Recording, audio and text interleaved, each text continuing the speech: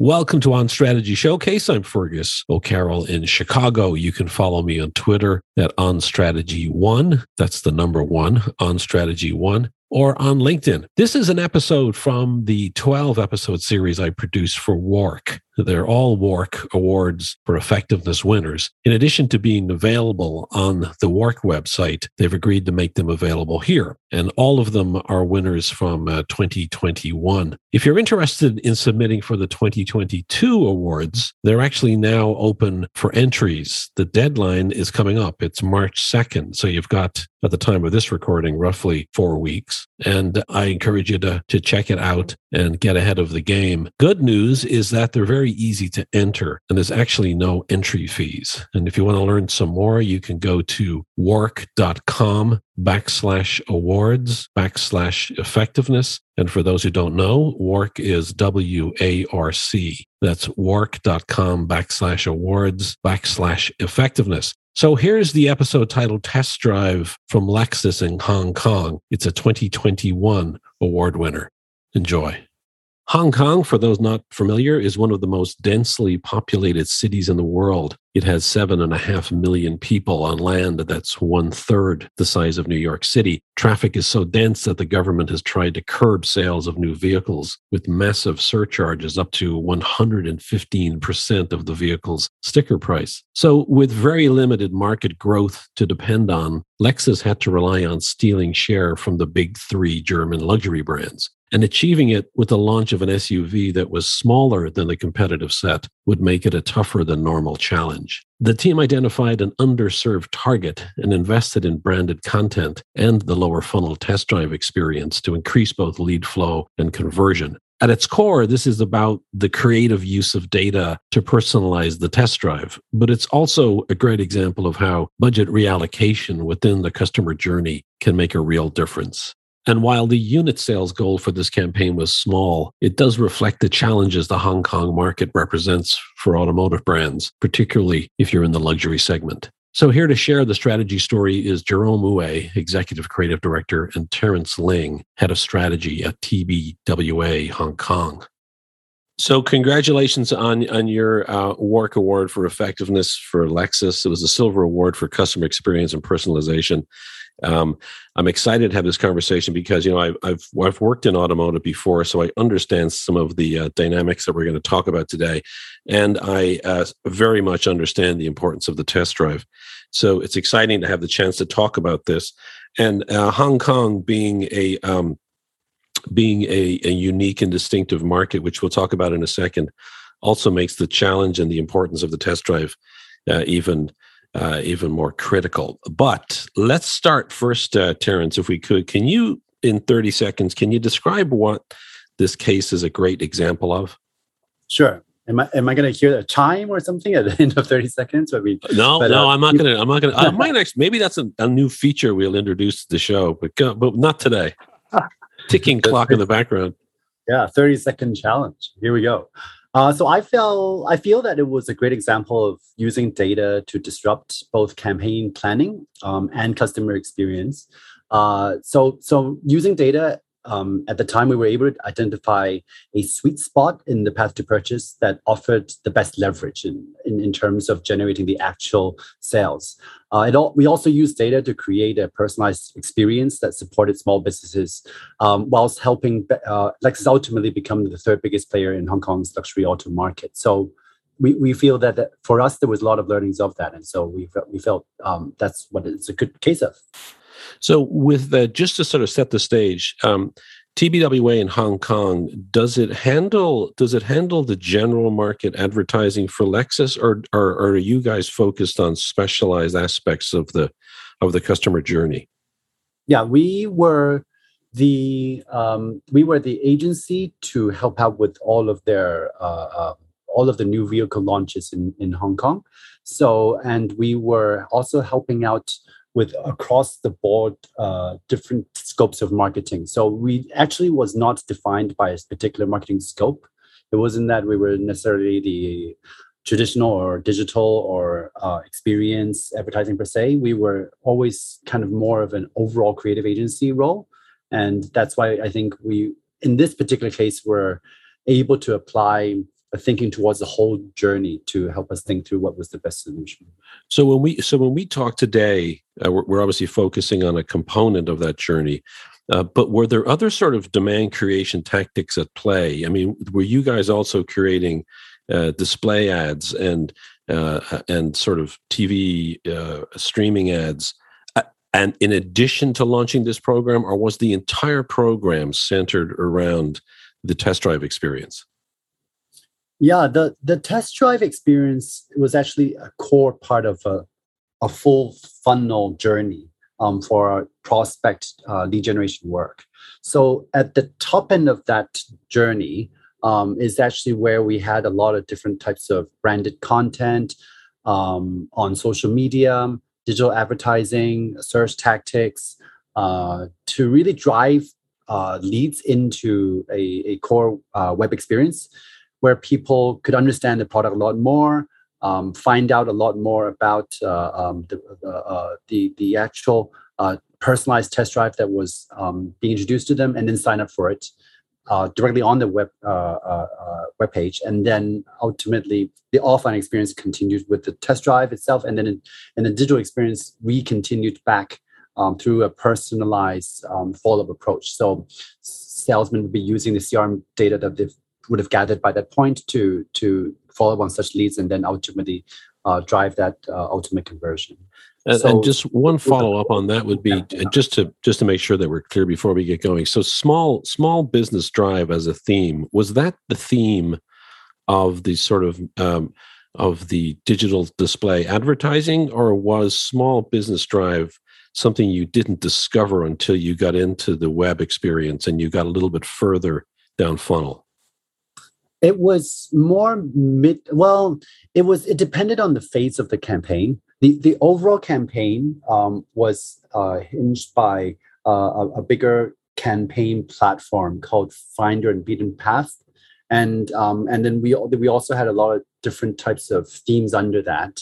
And for example, we were trying to be able to also capture some leads from very lifestyle, contextual places. So right. Certain portals or certain apps that were able to really find prospects who were, say, interested into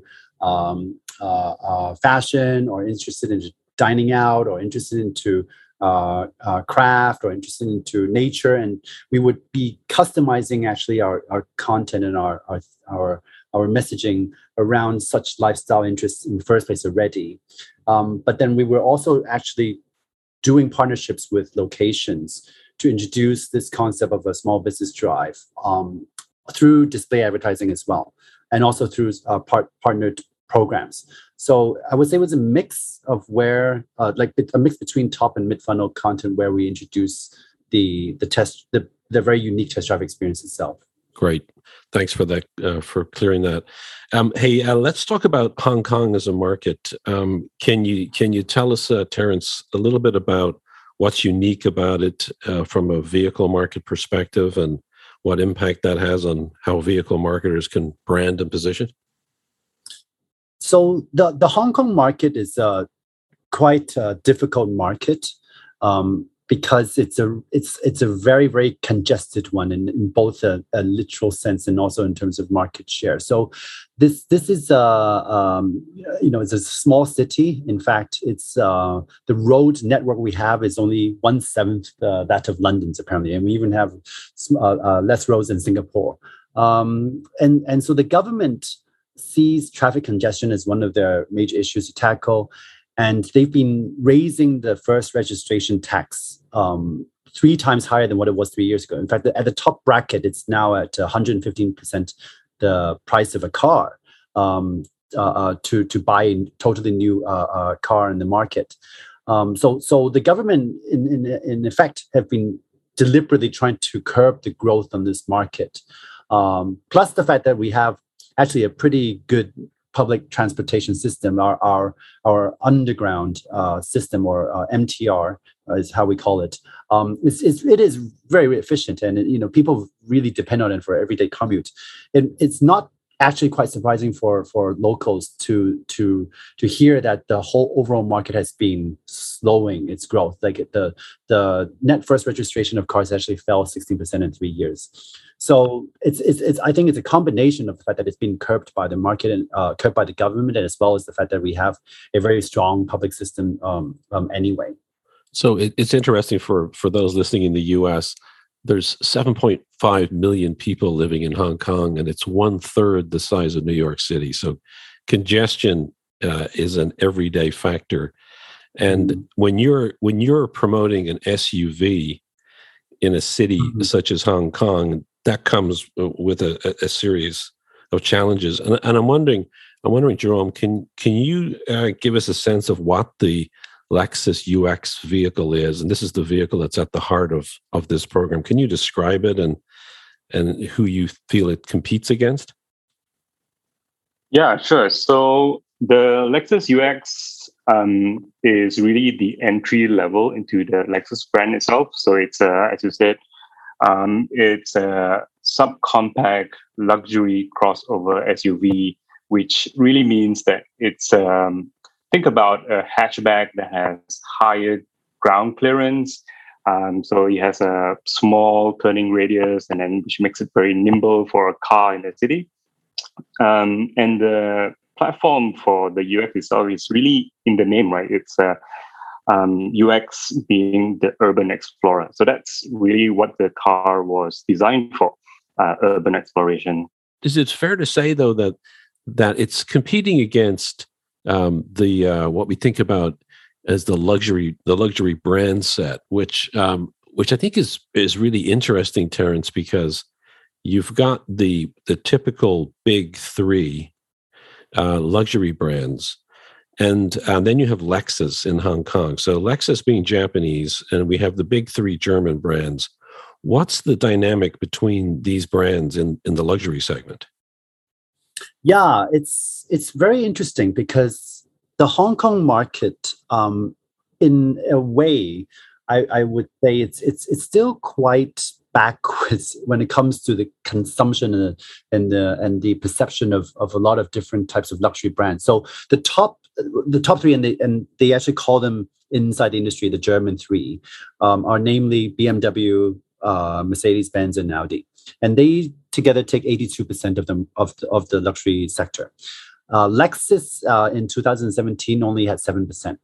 Okay, so the very big reason why I said it's a very backward market is because a lot of the luxury car buyers still very much see luxury cars is a badge of status. So, and these German cars is still very much more status lifting, more prestigious, more of this kind of true luxury that they want to be seen with. And in comparison, Japanese brands, Lexus is part of the whole Toyota group, and Japanese brands in general are viewed as very, very reliable, very practical, but more just everyday and maybe more vanilla compared to the very, very prestigious German three. And so that culturally has actually always been a challenge for Lexus in this market. So what's interesting about this is when you step back, and you've noted this in your case study, that since there was sort of policy issues and restrictions from a government point of view, there was saturation in terms of congestion within the market. So this wasn't about growing a category in order to build share. You actually had to steal share. So growth had to come from stealing share. So you in many ways had to go directly, either implicitly against these big three. And you also had to deal with the fact that your vehicle was sort of a small-sized SUV or a crossover, versus they did not have small size. They had the kind of mid-size as the entry point. So that obviously creates a challenge, but also an opportunity. And how did you look at it, Terence, when you were faced with that? Because initially I'd be like, oh my God, I seem to have many things working against me. Did that sort of freak you out initially? For sure. I mean, and the clients were always every day in the boardroom with us talking about these problems and how it's very, very tough for them on an everyday basis. The German three, because of the large market share, it also means that they are naturally having more cost of sales to work with, and therefore they have a much larger annual advertising spend. And I think it was on average their spend was about 2.4 times that of Lexus. So there's that size disadvantage. As a company, and then what you just talked about is a size disadvantage in this particular category, which was called the medium luxury SUV market. So Audi had their Q3, BMW has their X1, Mercedes has a GLA. These are very, very successful SUVs in this segment, and Lexus tried to also crack that segment previously with a model called NX, and the UX was their next crack at it. But like Jerome was saying earlier, it is a much smaller SUV. In fact, it was, I think, typically we calculated it to have 35% on average less leg, head, and shoulder space than the direct competition peers. So there was this double whammy of a problem whereby, we're a small company, people prefer European cars. And this particular model, in fact, was particularly small. So how are we going to sell it to? How are we going to sell a small SUV for in this kind of a very, very well guarded market? So the client comes to you guys at some point. What is the ask they have of you, and what are their specific business and marketing objectives? So this is a company. They're part of Inchcape Group, and Inchcape Group has a number of automobile brands that they have distributor rights for in Hong Kong, and they basically are a very, very sales-driven organization. So their main business objectives was a clear goal of a number of units to be sold during this campaign period. From that, it would be able to help us win market share over our competition, because like you also correctly pointed out earlier, the fact that this is a shrinking market already, there was no choice but to only be able to grow and achieve those units through winning share from others. Okay, so the main marketing objectives that they actually focused more on were also closely linked to that. So it was lead generation, it was sales conversion from completed test drives, and it was then, as a next step, almost as a secondary way, what was going to need to be the campaign awareness and engagement metrics in order to achieve those leads. So, Jerome, you're in this meeting, or you hear the results of this meeting. You have a sense of the vehicle.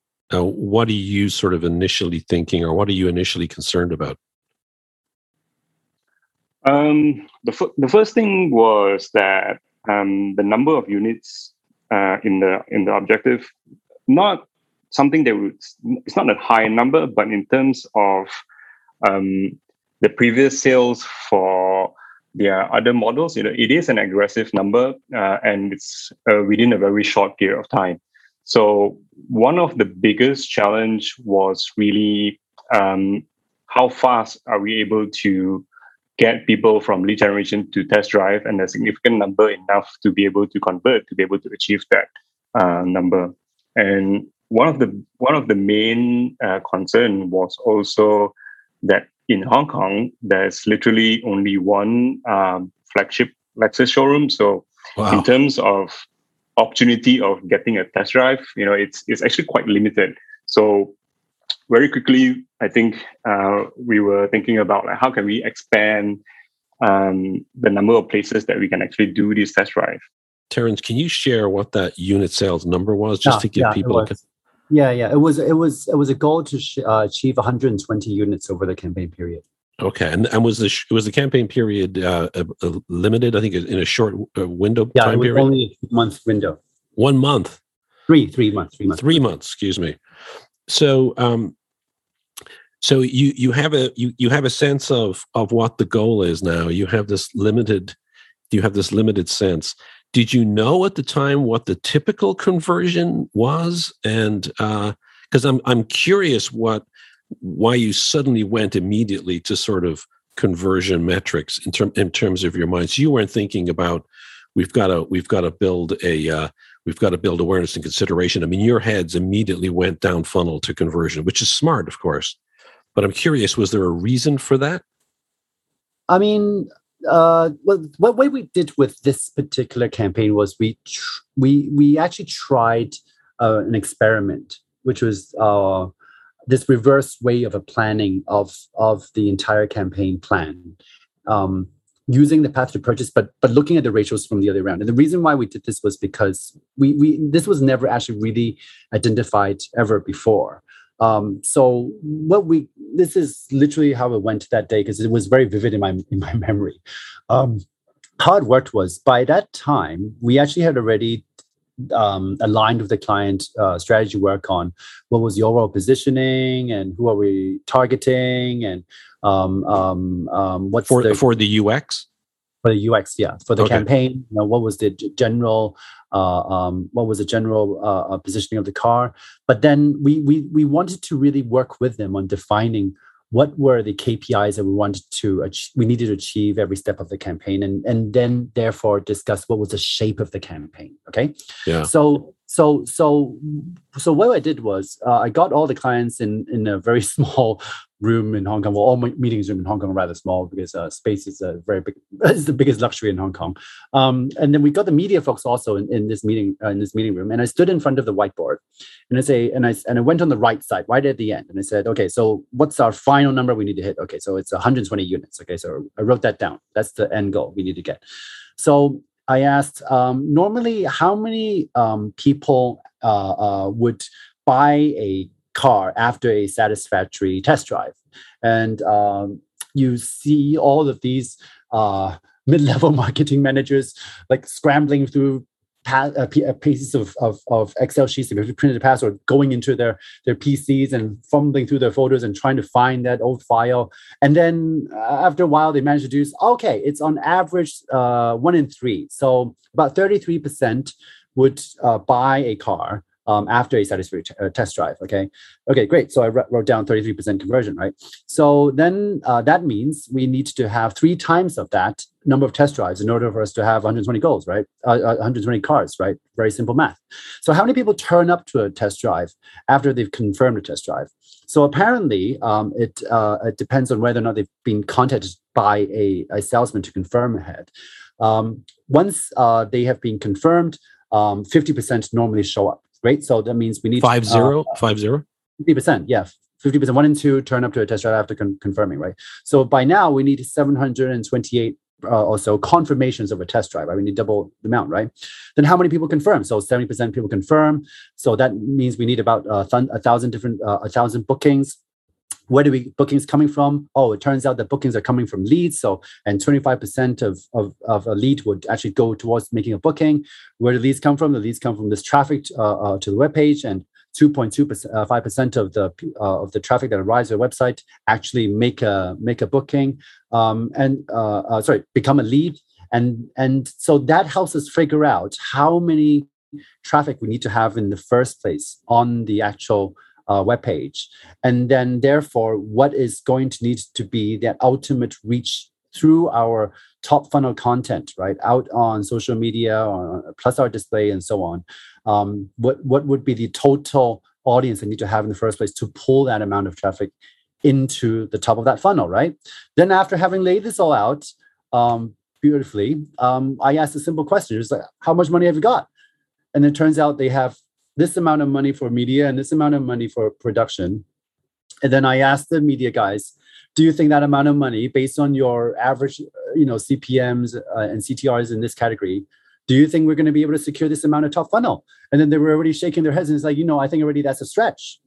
And so I said, we need to make a decision. If we have a choice to make, that we are either going to really focus on the top funnel and ensure we can achieve what we need to achieve at that point there, given that it was already a stretch, or why don't we actually shift a little bit of that media budget into production of the test drive and lift up the conversion rates, not just from 33%, but maybe by 10 basis points, maybe by 40%, or lift the show-up rate a little bit further up so that more than one and two people turn up, what would happen? That would have an even bigger impact on the ultimate sales goal than just a 10% uplift on the top funnel traffic.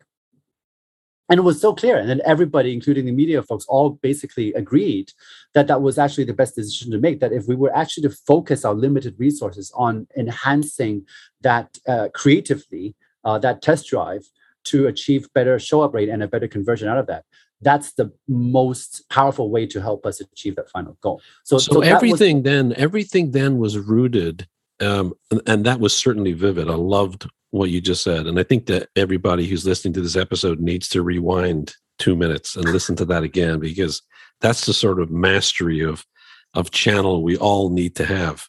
Brilliant. You've created this understanding that you've got to increase conversion during the actual test drive process. And you've got a very firm grasp of that. So the question becomes, who do you ultimately target? We talked earlier about the need to go after the competitive set. How did you approach defining who the target was for this smaller urban vehicle? Sure. So in this particular case, we also tried out something we didn't do much of in the past, which was to use a single source platform that we had subscribed to in Hong Kong. In this particular case, it was using Nielsen's solution for us. I'm not sure if I'm allowed to say that brand name. If it isn't, that's fine. Yeah, go right ahead. So Nielsen's solution helped us, gave us basically a database of surveyed respondents in Hong Kong, who responded on answers based on their demographics, their psychographics, attitude statements that they agreed with, their purchasing behavior. So, for example, have they bought a car? Do they intend to buy a car in the next 12 months? What is their average income? And so on and so forth. And so when we were playing with that, there was this simple tool that we played around with called cluster analysis.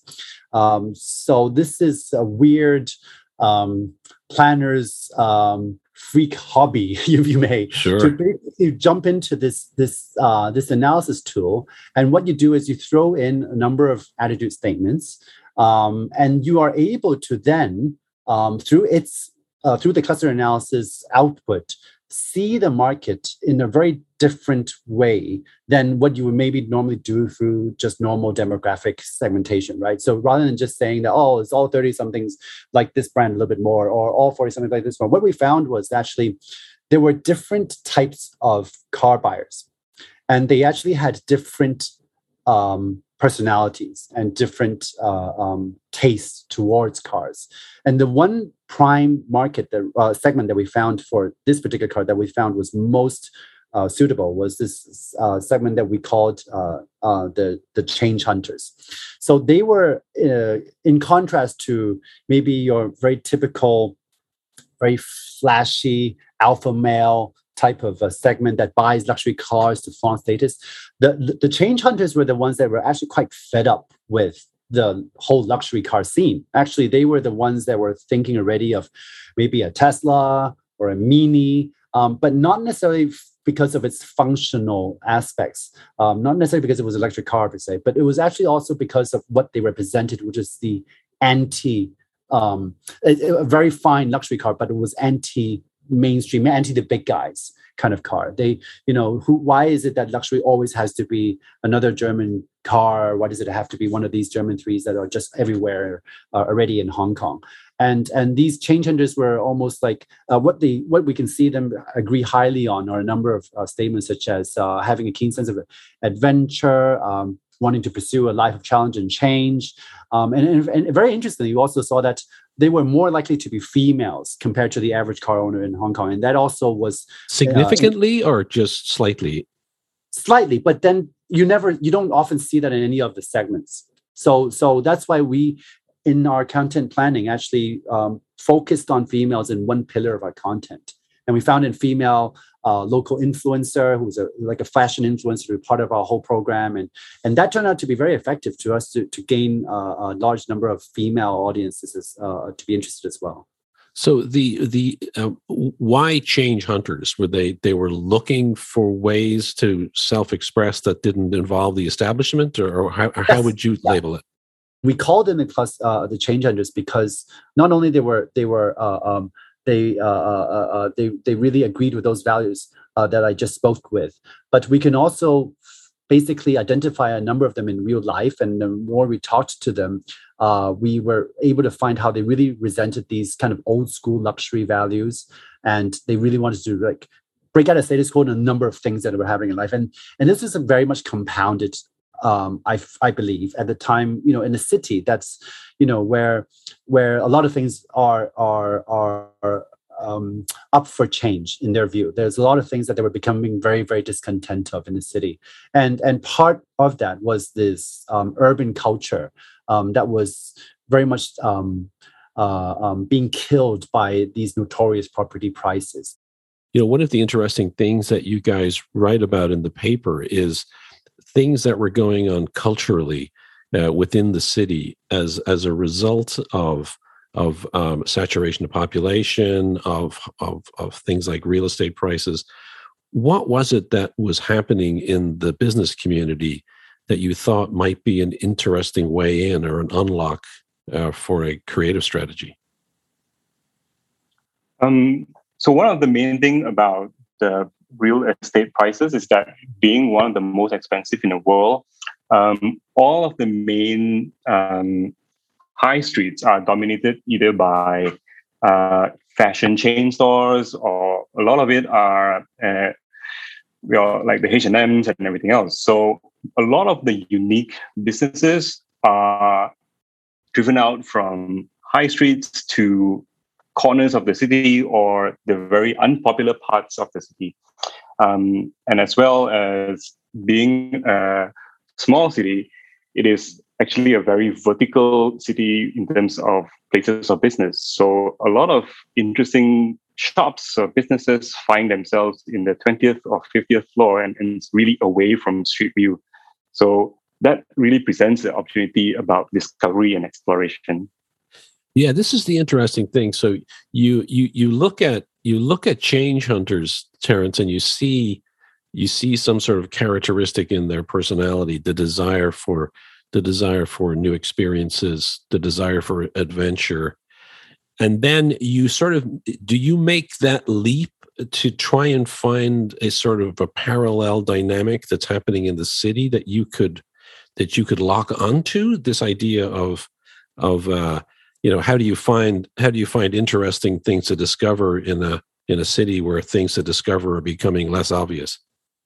Well, I mean, we have, as I'm sure you've heard of, this approach in Thibaudet called disruption. So it's something that's we basically are all living with disruption blood in our veins as Thibaudeters. So we kind of apply that thinking in almost everything we do, and what that means is what we call conventions is something that we want to break. Okay, so every time we find a target, we actually really try and find what's that enemy we want to kill, what's that cultural tension, or what's that thing that I can actually break here that will really help us position ourselves totally in line with what this target audience values more than anything else.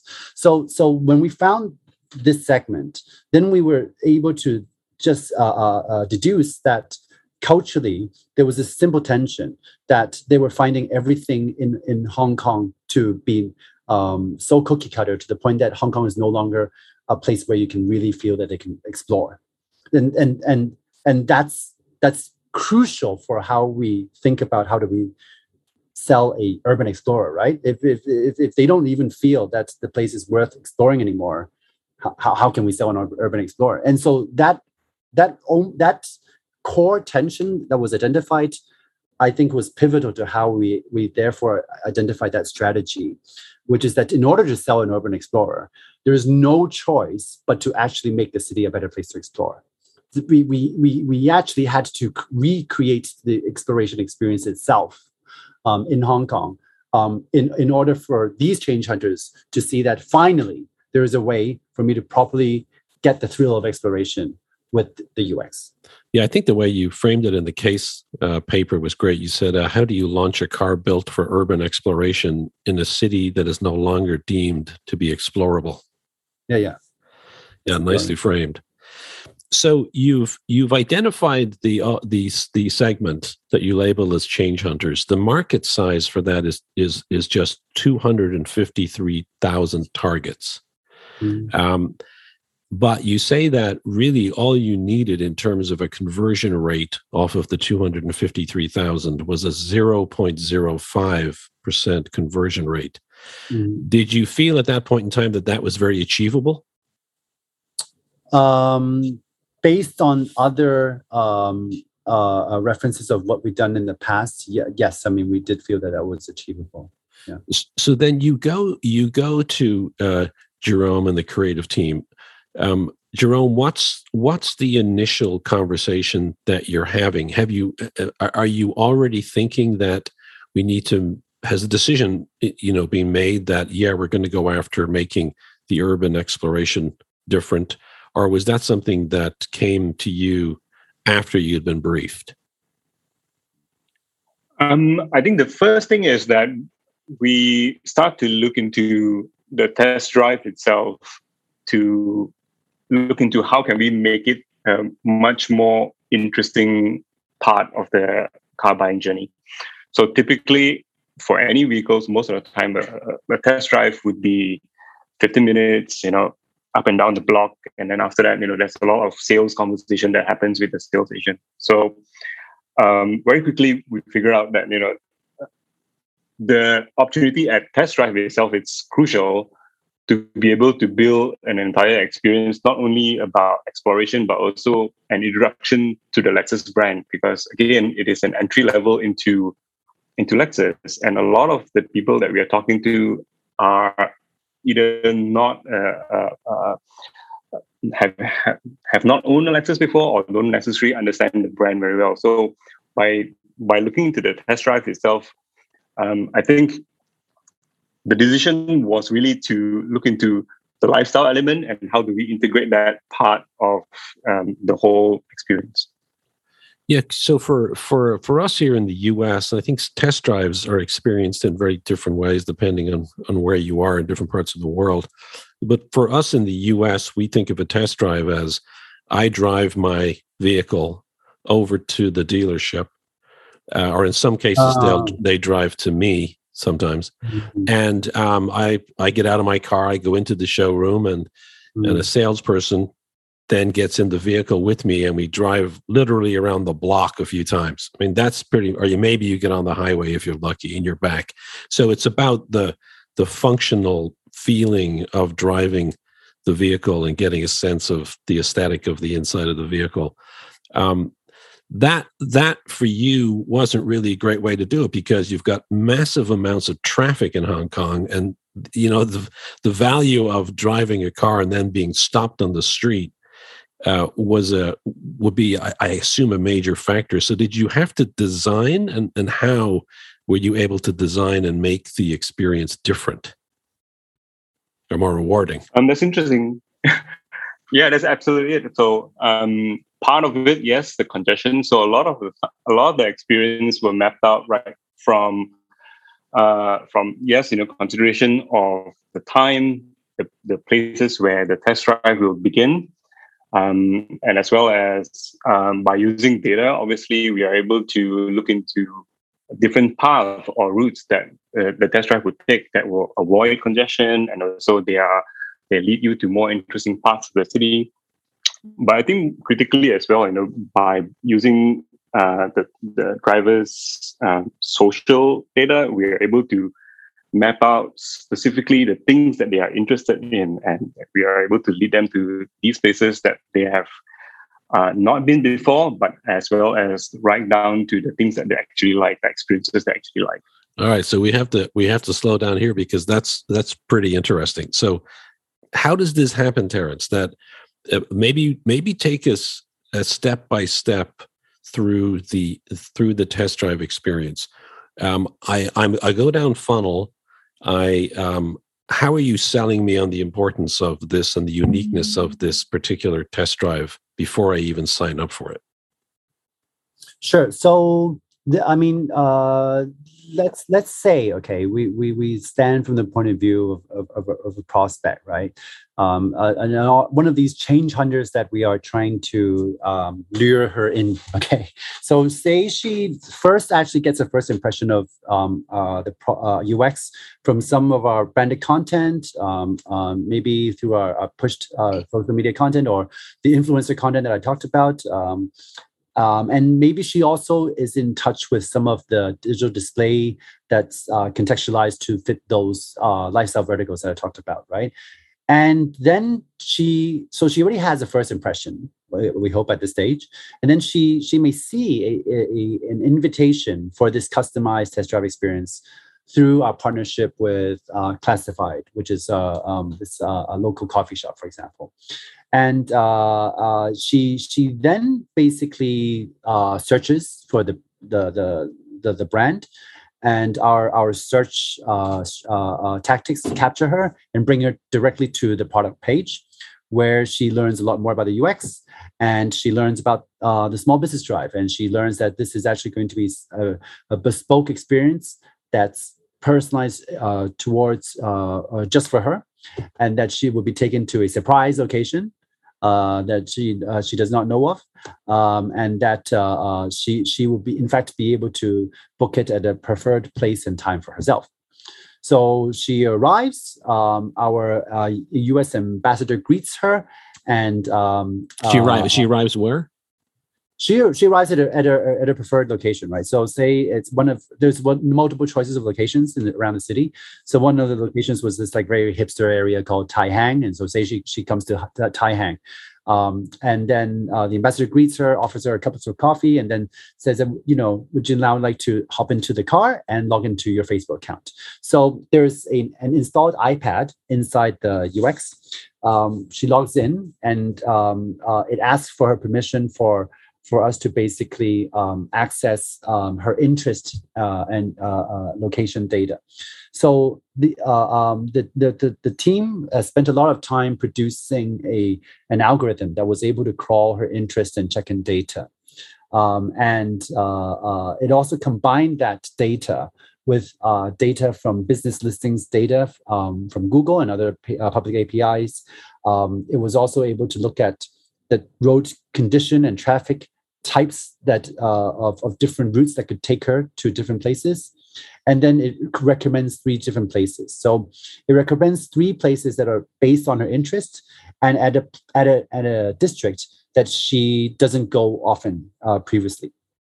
So let's say in this case, it finds out that this prospect loves interior design, and Kwun Tong is one of the areas that she doesn't go much towards. So it basically recommends this place called 21 from 8 at Kwun Tong to her, and then she selects it, and she's navigated towards that.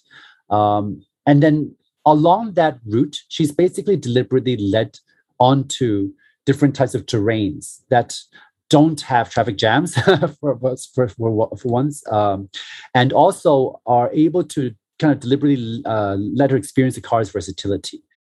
When she gets and arrives at the destination with the ambassador, is there something? Does she go inside? Is there something happening inside the destination? Yeah. So she arrives, and very often, just as Jerome had said earlier, it's one of these old factory buildings that looks a little bit scary from the outside. But then once you go up, like for example, it was a 21 from 8. It was actually a woodcraft workshop / Italian bistro. And so she's presented with this card, which actually has complimentary spending credit from Lexus. And she can either use it right now, or the ambassador would just drive the car back, or she can save it and use it at another time.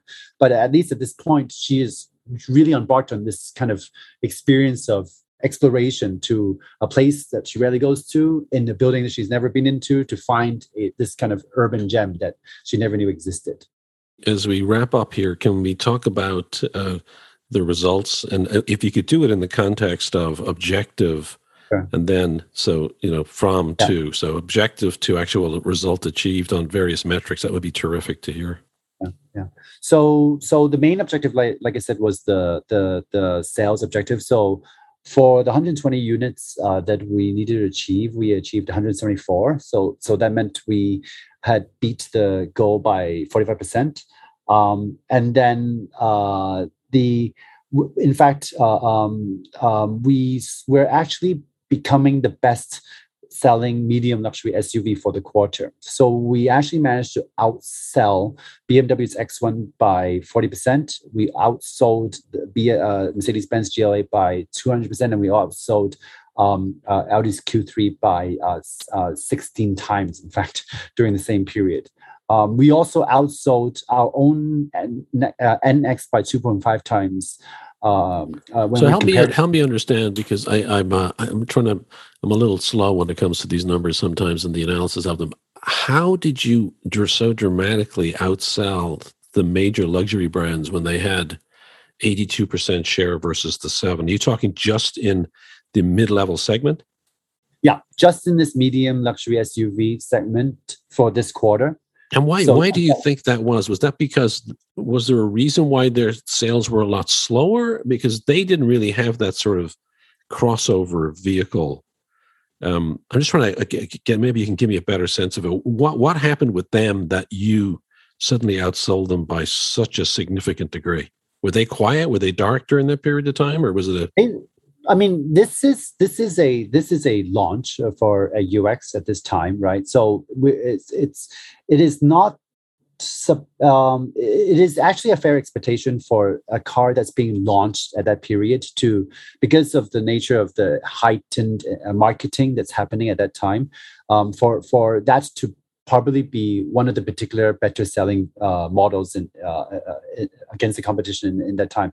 But right. I think the reason why we could outsell by that much during this time was very much about how right at the beginning we're talking about how we needed to really doing a much faster and more higher probability conversion journey through what we have mapped out, right? So people turned up to the test drive, booked a test drive as soon as they could.